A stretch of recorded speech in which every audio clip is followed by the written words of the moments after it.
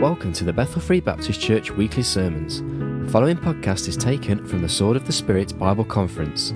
This is the evening session of Sunday the 22nd of February 2009, entitled, To Walk on Water You Must Get Out of the Boat. And the Bible reading is taken from Matthew chapter 14 verse 22 to 31 and Luke chapter 5 verses 1 to 11. Here's Brother Brian Beaver. Well, amen. Good to see all of you tonight. It's hard to believe it's Sunday night, isn't it? I almost hate to see it even start back last Sunday morning. I hate to even see this night come, but ultimately it does have to end. But we don't say goodbye around here. We say see you later. So we'll see you a little later. But God's been so good to us, hasn't he, young people? He's been such a blessing to worship and to see Him do a work in people's lives. I thank God for it. So we're going to go full circle. We started Friday night about why storms come. Started in Matthew chapter number 14.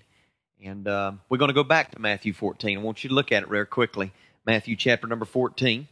And you folks are in for a treat. They don't know this, but all of us that were a part of the conference are going to come up here after I'm done preaching, and we're going to give you a little taste of what we did over the weekend. We learned a little song.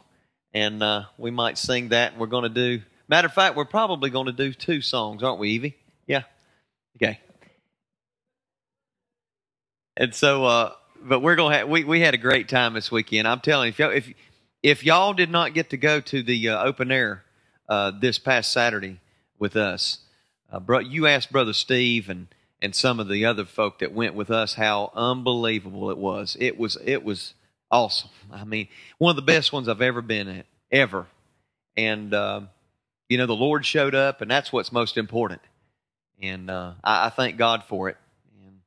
And sure am going to miss you folk, but of course we're going to go out for a meal on Tuesday night as a church. I hope you can make it. If you can, I'm going to try to touch base with each and every one of you before I leave. And if not, hey, we're all on Facebook, so... Who would have ever thought, Facebook would be so popular, but it is. Matthew chapter number 14. We talked about why storms come, the reality of them, the reason they come, the rainbow through the storm and after the storm. There's always light at the end of the tunnel, amen? And we are not in this thing to perish. He gave us a promise that God was going to let us go over to the other side. And there's a reward after the storm, and that is a crown. You're going to get crowns for going through these storms. He that endureth temptation, he shall receive a crown of life, which the Lord shall give unto them that love Him. And so you'll get a crown if you go through these storms and keep the right attitude and say, Lord, not why, but why not me? Okay? So look at Matthew chapter number 14. We'll start reading in verse number 22 again. Matthew chapter 14, verse 22, and straightway Jesus constrained His disciples to get into a ship to go before Him unto the other side, while He sent the multitudes away. And when He had sent the multitudes away, He went into a mountain apart to pray, and when the evening was come, He was there alone. But the ship was now tossed in the midst of the sea, in the middle of the sea, tossed with waves, for the wind was contrary, unpredictable. And in the 4th watch of the night, Jesus went unto them walking on the sea. And when the disciples saw Him walking on the sea, they were troubled, saying, It is a spirit, and they cried out for fear. You ought to circle that word fear.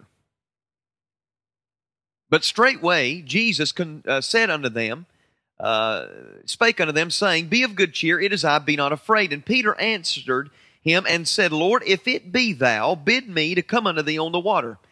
Now I've told the folk here at Bethel this before, and if you're a newcomer, let me go ahead and just submit this to you, that the only thing you need to walk on water is only the permission of Christ. That's all you need. He said, Lord, if it be You, bid me to come unto Thee on the water. And guess what Jesus said? Come. All you need to walk on water is the permission of Jesus. And look what happened in verse number 29. And He said, Come. And our text, if you'll see on the overhead, and when Jesus was come down out of the ship, He walked on the water to go to Jesus. Now I'm going to stop right there, and I'm going to give you the title of my message, and I hope this will be a blessing to you. It's just some practical thoughts that I've put together as the last session for this night and for this conference. I want to preach a message to you tonight entitled, If You Want to Walk on Water, You got to Get Out of the Boat. If you want to walk on water, you got to get out of the boat. Before I preach, let's go to the throne of grace real quick. Every head bowed, every eye closed. Father, help me not to kick it into neutral and preach, Lord, as though I've done this before. I need your unction and your spirit. I know I can't, but you can. And God, though this is the last session, Lord, help me to preach in the demonstration and power of the Holy Spirit. Because, Lord, we're not done until the last amen of this conference. So, God, I pray that you'd work on hearts, and, Father, that you would change us and help us to realize tonight by what we read that, Lord, if we're going to walk on water, we're going to have to get out of the boat. And we'll love you and praise you for what you do in our midst tonight, because we ask it in Jesus' name. And all God's people said? Heard a story about 3 men that were out fishing one day. All of them were quite elderly. I won't give the age because that might offend somebody. But anyway, they were elderly people, Brother Peter. No, I'm just fine. And anyway, they were elderly men, and they were out fishing. I love that guy. I love him. And they were out fishing, and man, they were complaining and griping, Carl, about their infirmities. They were hurting all over. One man, his arm was absolutely killing him. The other one's back was hurting. Other guy's leg was just at rheumatoid arthritis. And man, he was just absolutely in agony. And they said, you know what, I wish we lived in the day where Jesus would just come to us on the water and touch our infirmities and heal us. And all of a sudden, out of nowhere, here comes Jesus walking them on the water. And they looked and they said, it's the Lord. And all of a sudden it hit them. And Jesus said, my children, what can I do for you today? And one of the men looked at him and said, well, you know what, Lord? He said, we come out here fishing every week, and I'm telling you, we're aching all over. We're just getting old, and we can't do what we used to do. My arm is killing me. And I can set the hook, but I can't reel him in because my arm hurts so bad. And he said, would you touch my arm? And he touched his arm, healed him. Working just like it used to. Man, the other guy, he said, well, what would you have me to do, what would you have me to do for you, my son? And he said, well, Lord, my back hurts. He said, I can reel it in, but I can't set the hook. I just can't. My back's killing me. He said, would you touch me? Lord touched him, healed his back. He looked at the third guy and he said, what can I do for you, my son? He said, well, I draw benefits from the government. He said, please don't touch me, Lord. You say, preacher, what's the method of your madness? My point is this. Don't come into this last service and if God speaks to you and you just say, well, you know what, I don't have time to deal with the Lord right now. It's time to go home. If the Lord speaks to you and wants to touch an area of your life, the problem with most of us is we won't allow Him to. I'm here to submit to you tonight. If the Lord speaks to you tonight, let Him touch that area of your life. Okay? Now I want you to notice this about walking on water. There's some things that hinder us from being able to walk on water. If you go all the way back in the book of Matthew, matter of fact, turn to Matthew chapter number 6. I want to show you just a few things, and we'll lead up to this, some hindrances to walking on water, and they're things that happen in each and every one of our lives. Matthew chapter number 6, look at verse number 25. Now I'm just going to highlight some points because this is not the meat of my message, but I want to try to remind you of something, young people. This is where we live, okay? If you want to walk on water, why don't any more people walk on water than they do? The only one I think that did it in the Bible is Peter.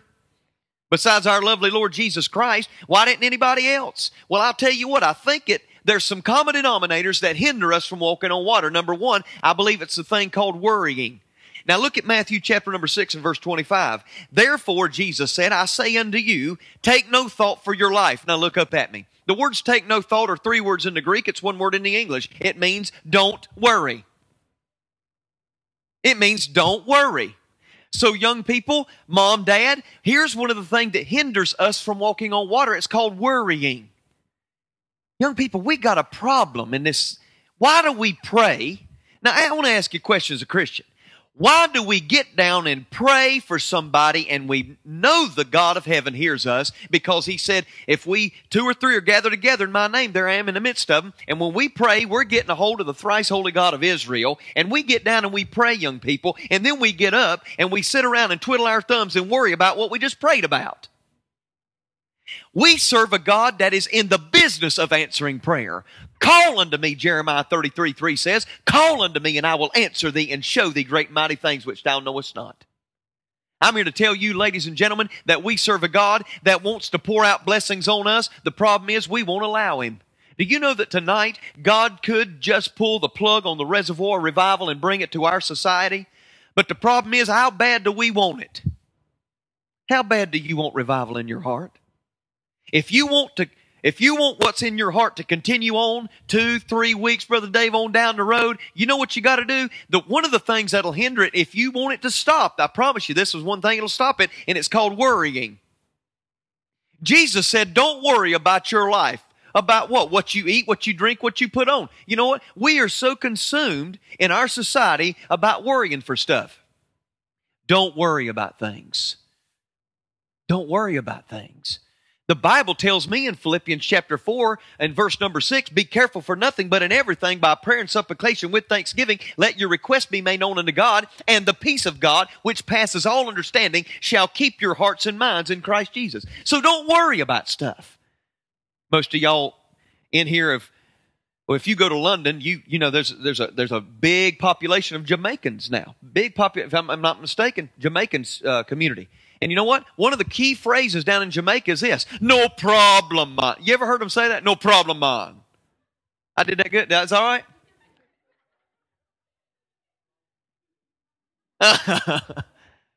But listen, that's what they say. You know what that means? That means they don't have any worries. I think they do that in Greece too, because they just don't worry about nothing. They don't care if they're on time or anything. That's when a panel. But listen, you know what? I have found this out, guys. If you take your Bible tonight, check me out, go back and get a Strong's Concordance, look it up, and look up the word problem in the Bible and tell me how many times it occurs. Do you know how many times it occurs? 0. The word problem ain't even in your Bible. But yet we think we got so many of them, don't we? You want to know why a lot of people can't walk on water? It's because they worrying about stuff that ain't even necessary of worrying about. You know, I believe 10% of life is what happens to you, 90% is how you react to it. Hello? 10%, your life is made up of 10% of what happens to you and 90% on how you react to that. So young people, I'm here to tell you that the first thing that'll make you not walk on water, it'll hinder you, Brother Eddie, from walking on water is worrying. I want you to turn over to Matthew chapter number 8. We're going to look at another little storm that the disciples went through very quickly. Verse 23, and when he was entered into a ship, his disciples followed him. And behold, there arose a great tempest in the sea, insomuch that the ship was covered with the waves, but he was asleep. And his disciples came to him and said, Lord, save us, we perish. In verse 26, he said, and he saith unto them, why are ye fearful, O ye of little faith? Now, you know what? Here's the second thing that'll hinder you from walking on water. A thing called worrying, and the next thing's called fear. Do you know what my Bible tells me in the book of Timothy? It says that God has not given us the spirit of fear, but of power and of love and of a sound mind. Be strong, Joshua 1:8. Be strong and of a good courage, Brother John, and be not afraid, neither be thou dismayed, for the Lord thy God is with thee whithersoever thou goest.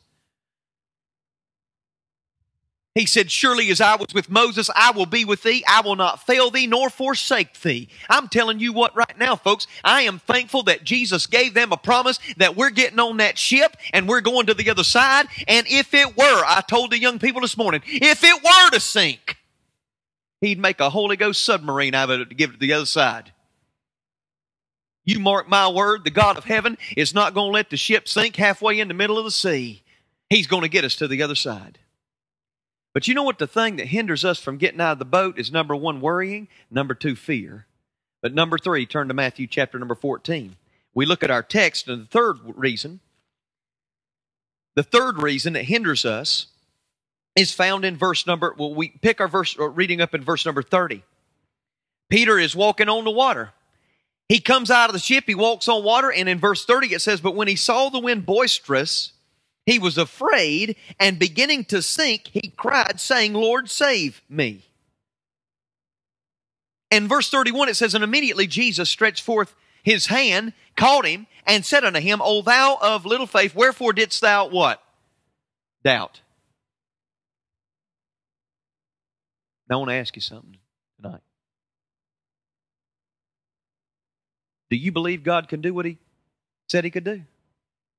Oh, now, wait a minute now. Oh, you can say that. It can come across your lips and you say, oh, yeah, I believe God do. What you going to do when you lose your job? What you going to do when we don't just see a recession, we see a deep depression? What you going to do when you go to the doctor and they take a x-ray of you and do an MRI and a CAT scan because you've been hurting and they see a mass in your stomach and they go, there's something wrong. We're going to have to go in there and see what that is. And they find out it's cancer and they say, you know what, you might have 8 months to live. You going to start doubting God then? See, young people, this whole conference is not about just lifting you up and making you think that everything in the Christian life is just going to be hunky-dory. I'm here to tell you that you're going to go through storms, and those storms will solidify you and to make you strong. You talk to some of the dear saints in this room that have lived for Jesus for 40, 50 years. You talk to Mr. Booth right there. You talk to people like Pastor Larry's pastored this church for almost 20 years now. You talk to dear saints like Hudson Taylor, if you could, and David Livingston and John Wesley and some of these other dear saints that had to go through the trials and bury their wives on the mission field and their kids die of malaria and dysentery. Because you know what? It sounds real good when we sit in church and go, amen. Boy, that's good. I like it, preacher. But you know what? There's going to come a time where your faith is going to have to be acted and demonstrated out in action. And are you going to worry about things? Are you going to be fearful? Are you going to doubt God can do what He said He could do? Are you going to?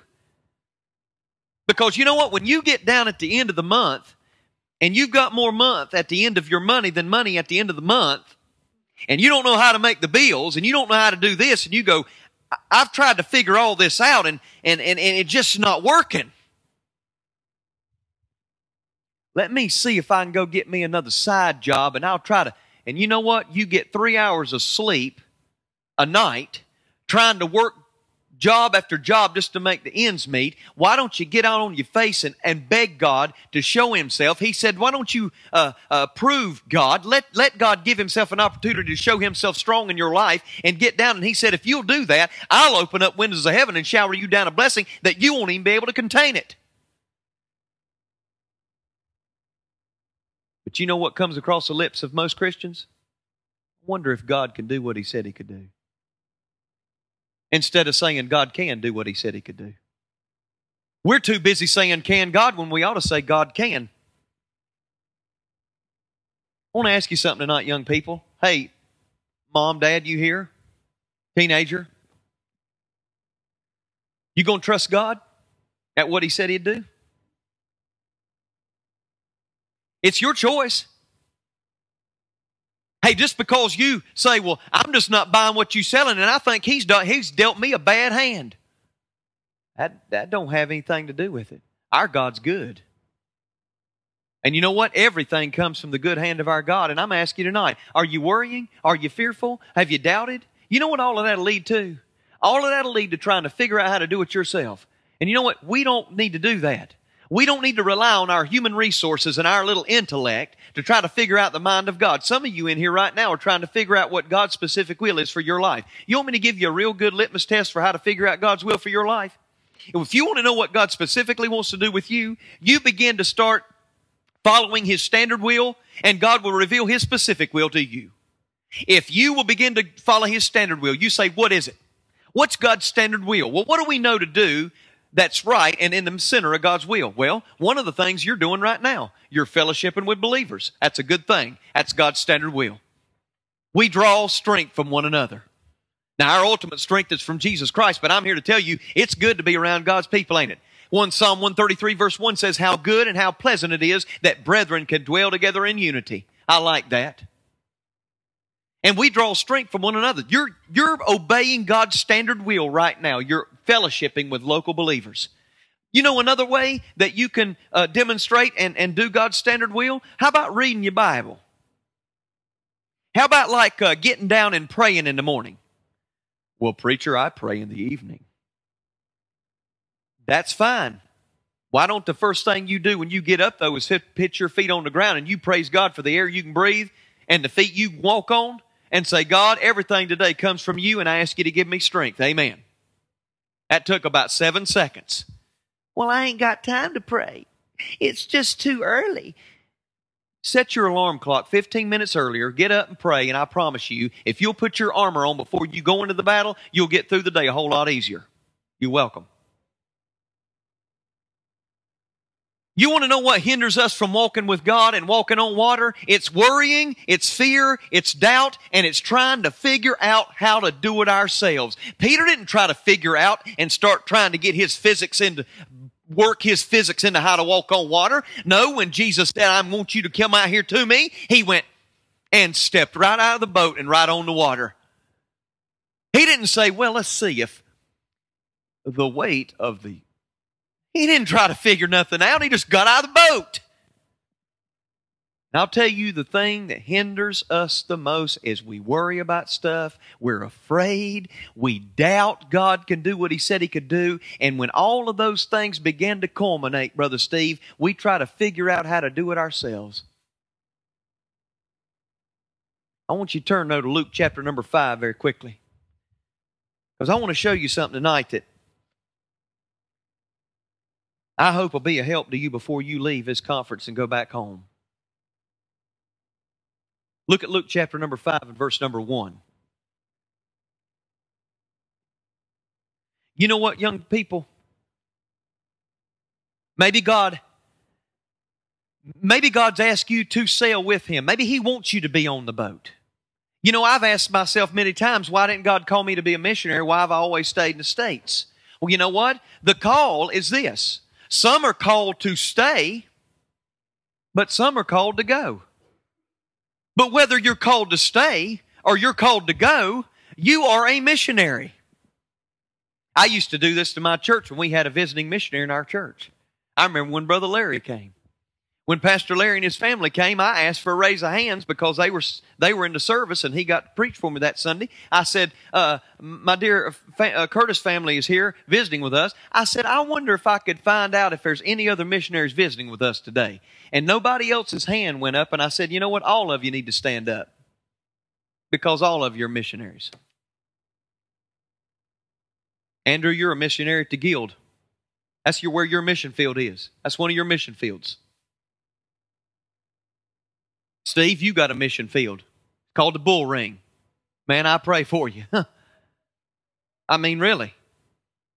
We had people shouting at us yesterday, making fun of us, laughing at us. But you know what? The praise of His people overshadowed their ridicule. Man, it was awesome, wasn't it, guys? I wasn't ashamed. Man, I'll stand with any of you. I'll go to bat for any of you. But I'm telling you this, there's one that's altogether lovely to go to bat for you every single time, even when Brother Brian's dead and gone. Man, I tell you, it's awesome. But do you know what? Some of us are called to stay, some of us are called to go. Some of you might be called to walk on water, but some of you maybe got called to stay in the boat. But if you're called to stay in the boat, guess what? There's a time to stay in the boat, there's a time to get out of the boat. And if you're going to stay in the boat, God don't ask you to stay up on the shore. He asks you to launch it out. I want you to look at Luke chapter number 5. It came to pass that as the people pressed upon Him to hear the Word of God, I'm totally convinced, folks, that what people need today is God's Word. I believe there's still people that are hungry to hear what God has to say. They were in that day. I believe they are today. If that weren't the case, you wouldn't be here tonight. You're hungry to see what God has to say to you tonight through His Word. And it said the people pressed upon Him to hear the Word of God. When's the last time you heard of anybody pressing upon somebody to hear God's Word?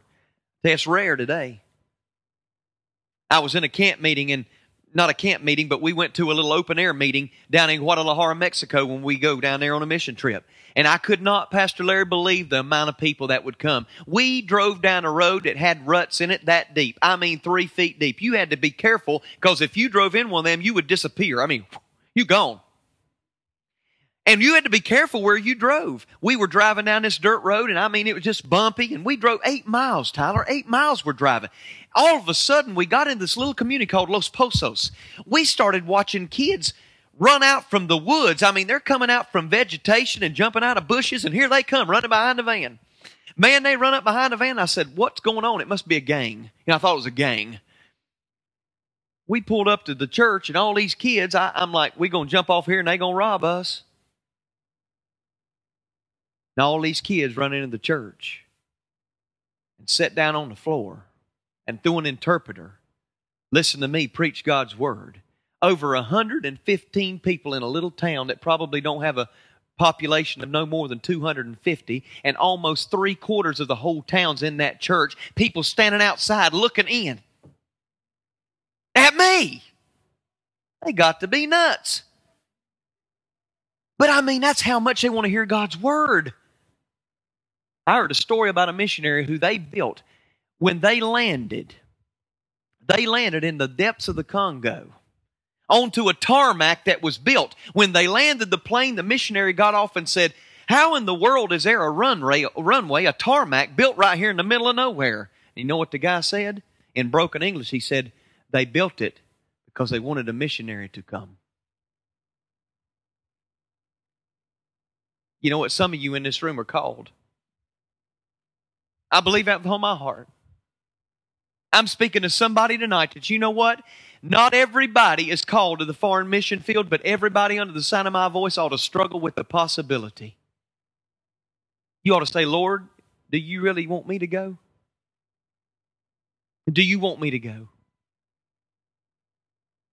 Can you imagine people being so desperate to hear God's Word that they would build a runway in preparation? He said, how long has this runway been here? He said, 15 years. People waiting for somebody to come and tell them the truth. But I don't want to stop there. I want us to look on. It said he stood by the lake of Gennesaret, that's the Sea of Galilee, and saw two ships standing by the lake, but the fishermen were gone out of them and were washing their nets. They were done with the day. And he entered into one of the ships, which was Simon's or Peter's, and prayed him that he would thrust out a little from the land, and he sat down and taught the people out of the ship. Now here Jesus is, he's preaching out of Peter's boat, which I think is significant because he's getting ready to pinpoint Peter for a task.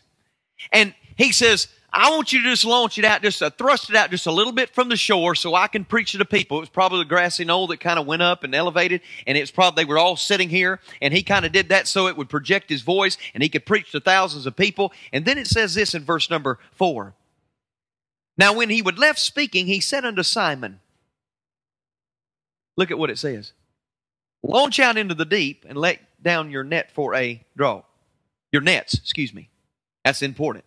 Let down your nets for a draught. You say, preacher, what's the point? Now, Peter had just loaned Jesus his boat to preach out of. Now Jesus has preached to the people. He's done. He said, now, Peter, I want you to take your ship that I just preached from and not just stay right here on the shore. He said, I want you to launch out into the deep and let your nets down for a catch. Look at verse number 5. And Simon answering said unto him, Master, we've toiled all night. Let me kind of read this the way I think he might have said it. Lord, some of y'all identify with this. Lord, I'm tired. Been up all night. Y'all ain't been fishing, but y'all been up all night. I've been up all night, and this is what we do, Lord. I mean, we're fishermen. Come on now. You're telling me to go back out and let my nets down for a draught. We fished all night. We're the best fishermen in the area. This is what we do for a living, Lord. And you're telling me you want me to go back out? We've caught nothing. There's no catch today. The young people, I want you to look at me right now. Here's where God's got you. At the end of this conference, this is what I'm asking you to think about. Are you going to stay up on the shore where it's safe? Or are you going to launch it out into the deep? See, I know a lot of people in the Christian life who are wading around in the kiddie pool in ankle deep water. It's pretty safe in a kiddie pool, ain't it? You can just kind of jump around and slosh your feet. But you know what? If you get out into 12 foot, you got to tread water. You can't touch bottom. And some of you in this room, you know what? You need to get off the shore and get out and launch out into the deep and let your nets down for a draught. Guess what? They were the best fishermen, and they fished all night and caught nothing. And they said, Lord, we don't want to go back out. But look what happened. Look at the rest of verse number 5. I like what Peter does.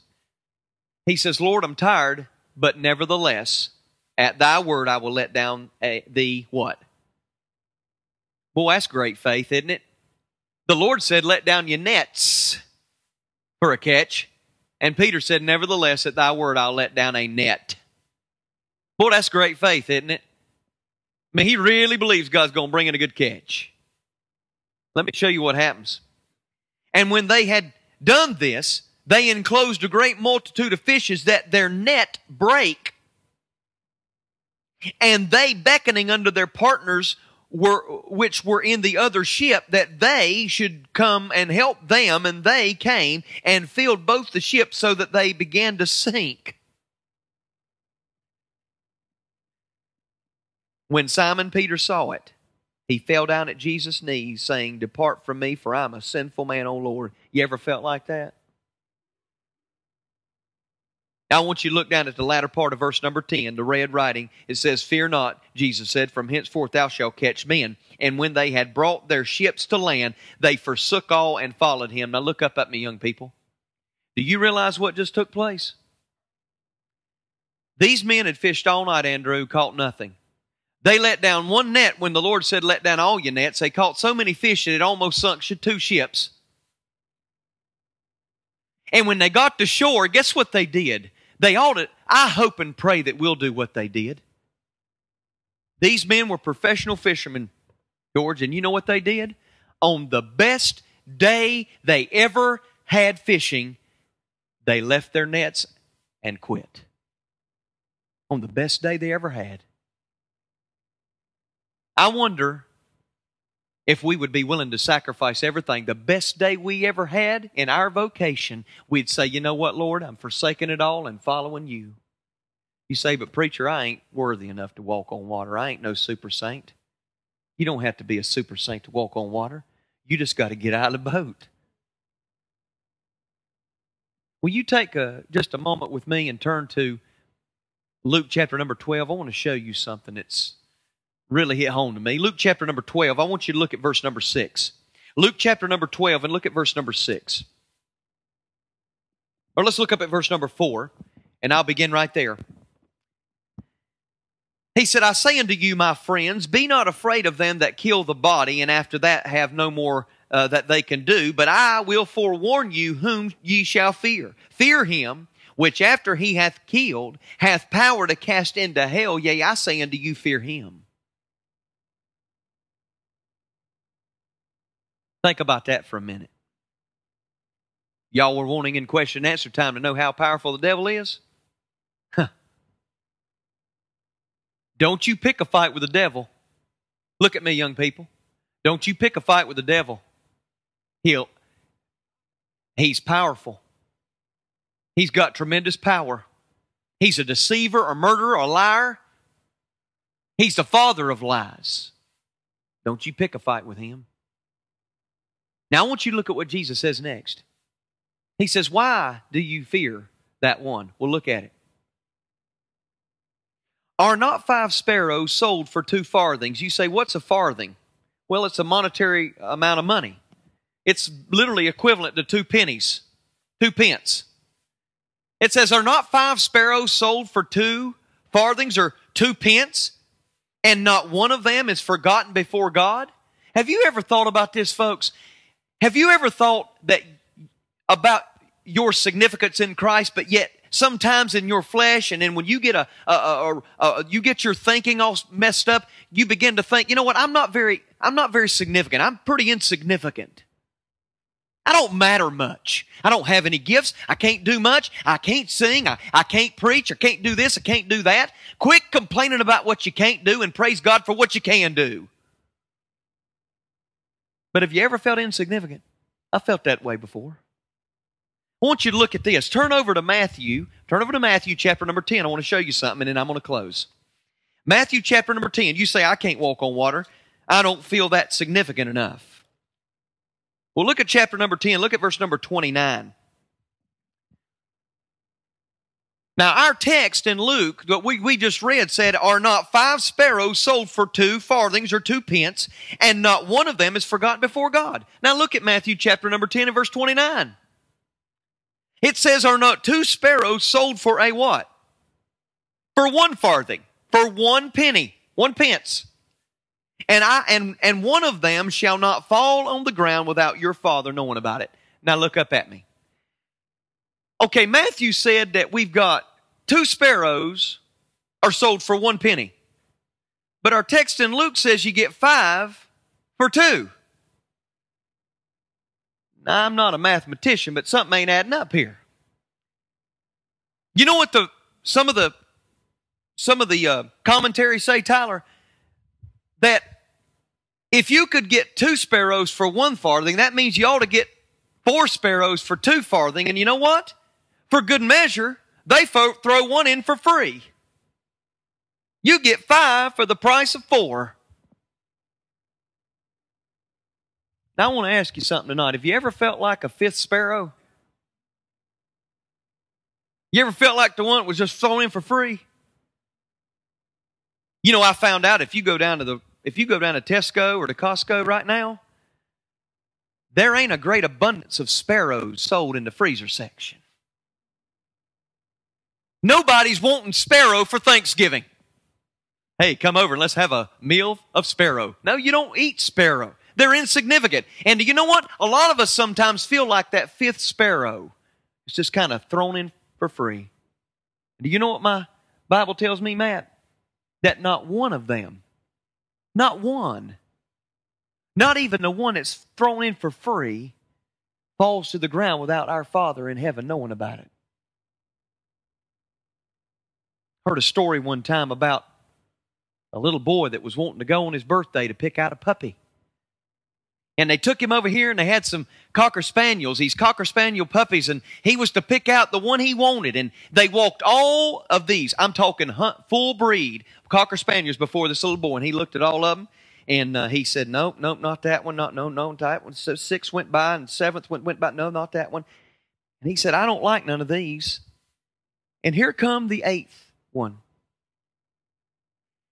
And the 8th one was limping. Looked like it had a dislocated hip or something. It was from birth and it wasn't walking right. And he said, that's the one I want.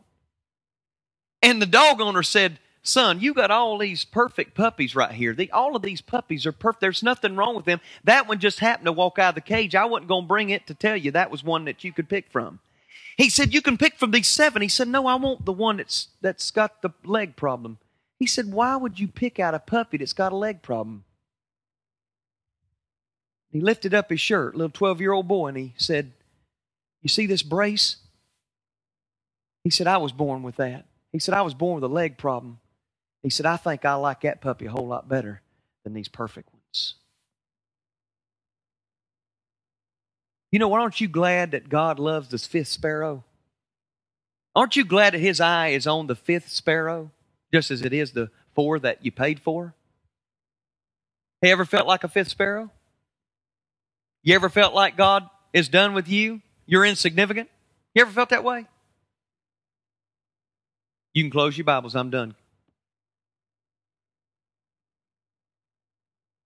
About 5-6 years ago, I was reading the Reader's Digest, and in that commentary, there was an article in there that told a story that happened about 10 years ago. There was a man, I will not mention his name, but there was a man who used to be, and this is still common today in the United States of America, unfortunately. There was a man who was the Grand Dragon of the Ku Klux Klan. Of course, most of you know what the KKK stands for. I won't go into depth about that. But it's a very perverse organization that's against Jews and African Americans, and it's a wicked, wicked association and organization. I don't have anything to do with that, don't want anything associated with it. But the Grand Dragon of the KKK fell ill of cancer. He had no family that was still living. None. His son had died in a car wreck. His wife had died of, I believe, cirrhosis of the liver. His parents were deceased. He had no family, no brothers or sisters. He was the only child. He was dying of cancer, and he was from Alabama. There was a family in Alabama, a family of Messianic Jews, saved Jews. Now, you know that the Ku Klux Klan cannot stand the Jews. This family took him in, They nursed him while he was sick. And in his last days, that father of that Messianic Jewish home went in and took the book of Isaiah, went to chapter 53, and began to read that while he was in the bed. And he said, "Sir, I'm here to tell you that Yeshua, HaMashiach, came to die for you." And he began to preach to him Jesus. And guess what? That man who was an abject heathen, a prejudiced, bitter old man, laying in a bed, gave his heart to Jesus Christ and was saved gloriously by the grace of God.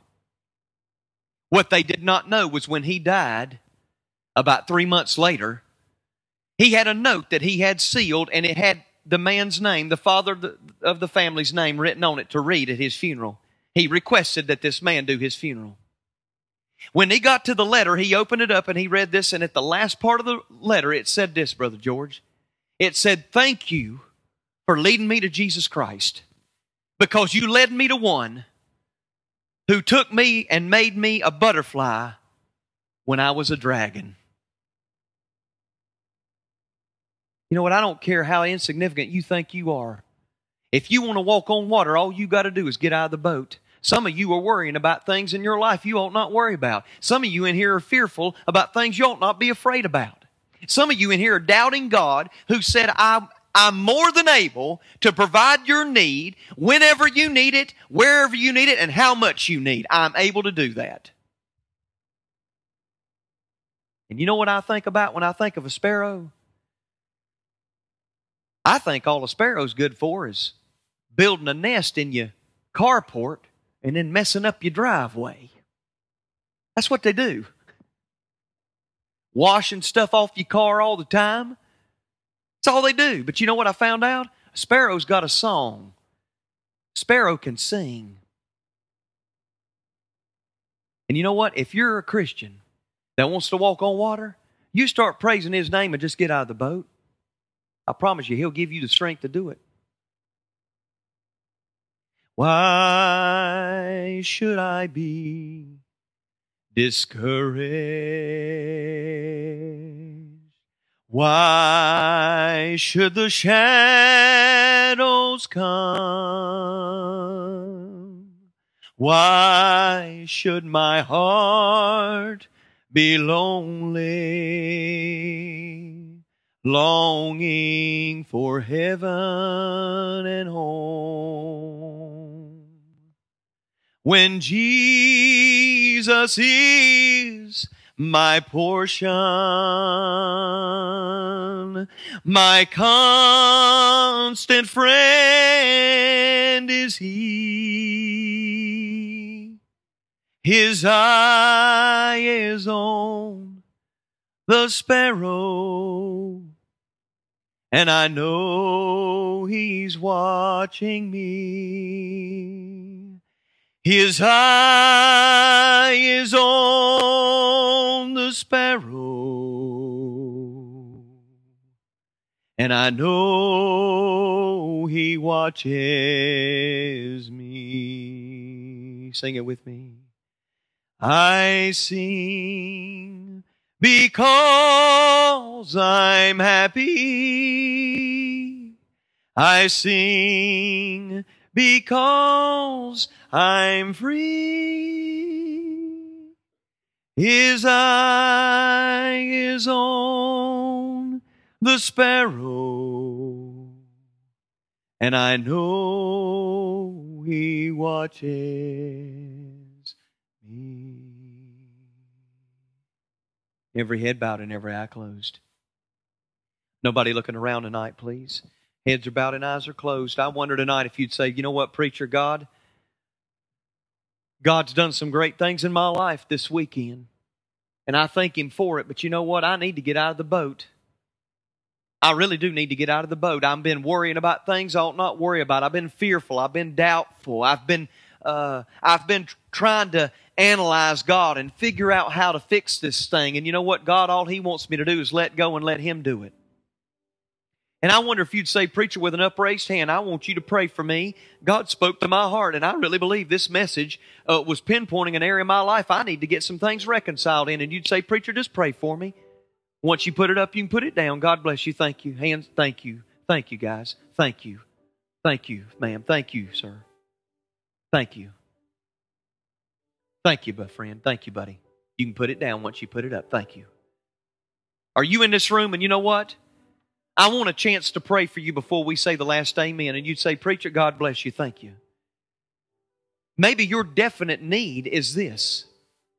Maybe your definite need is you have never gotten safely inside the boat.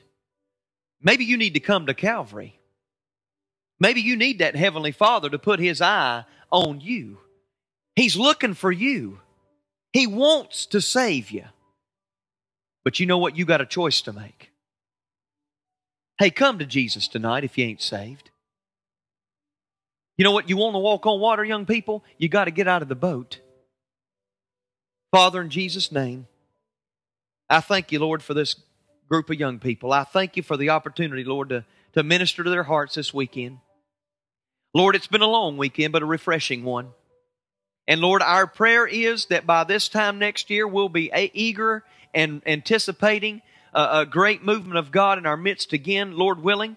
I pray, Lord, that you would have your hand upon Bethel Free and all the precious people that have taken time to be in the shadows and not on the stage and do everything that nobody else really sees, but we praise you for them. We ask you, Lord, to do a great work in our midst tonight as we finish up. And, Lord, go to our final discussion time, and we'll love and praise you for what you do in our midst tonight. I pray for the ones that raised their hand that said that God spoke specifically to them tonight. God, undergird them with the truth of your word that you said you'd never leave them nor forsake them. And, Father, help us, Lord, if we're on the boat and you've called us to get out, to by faith just step out and not try to analyze things, but just walk on water. We'll love you and praise you for what you do in our midst tonight. In Jesus' name, amen.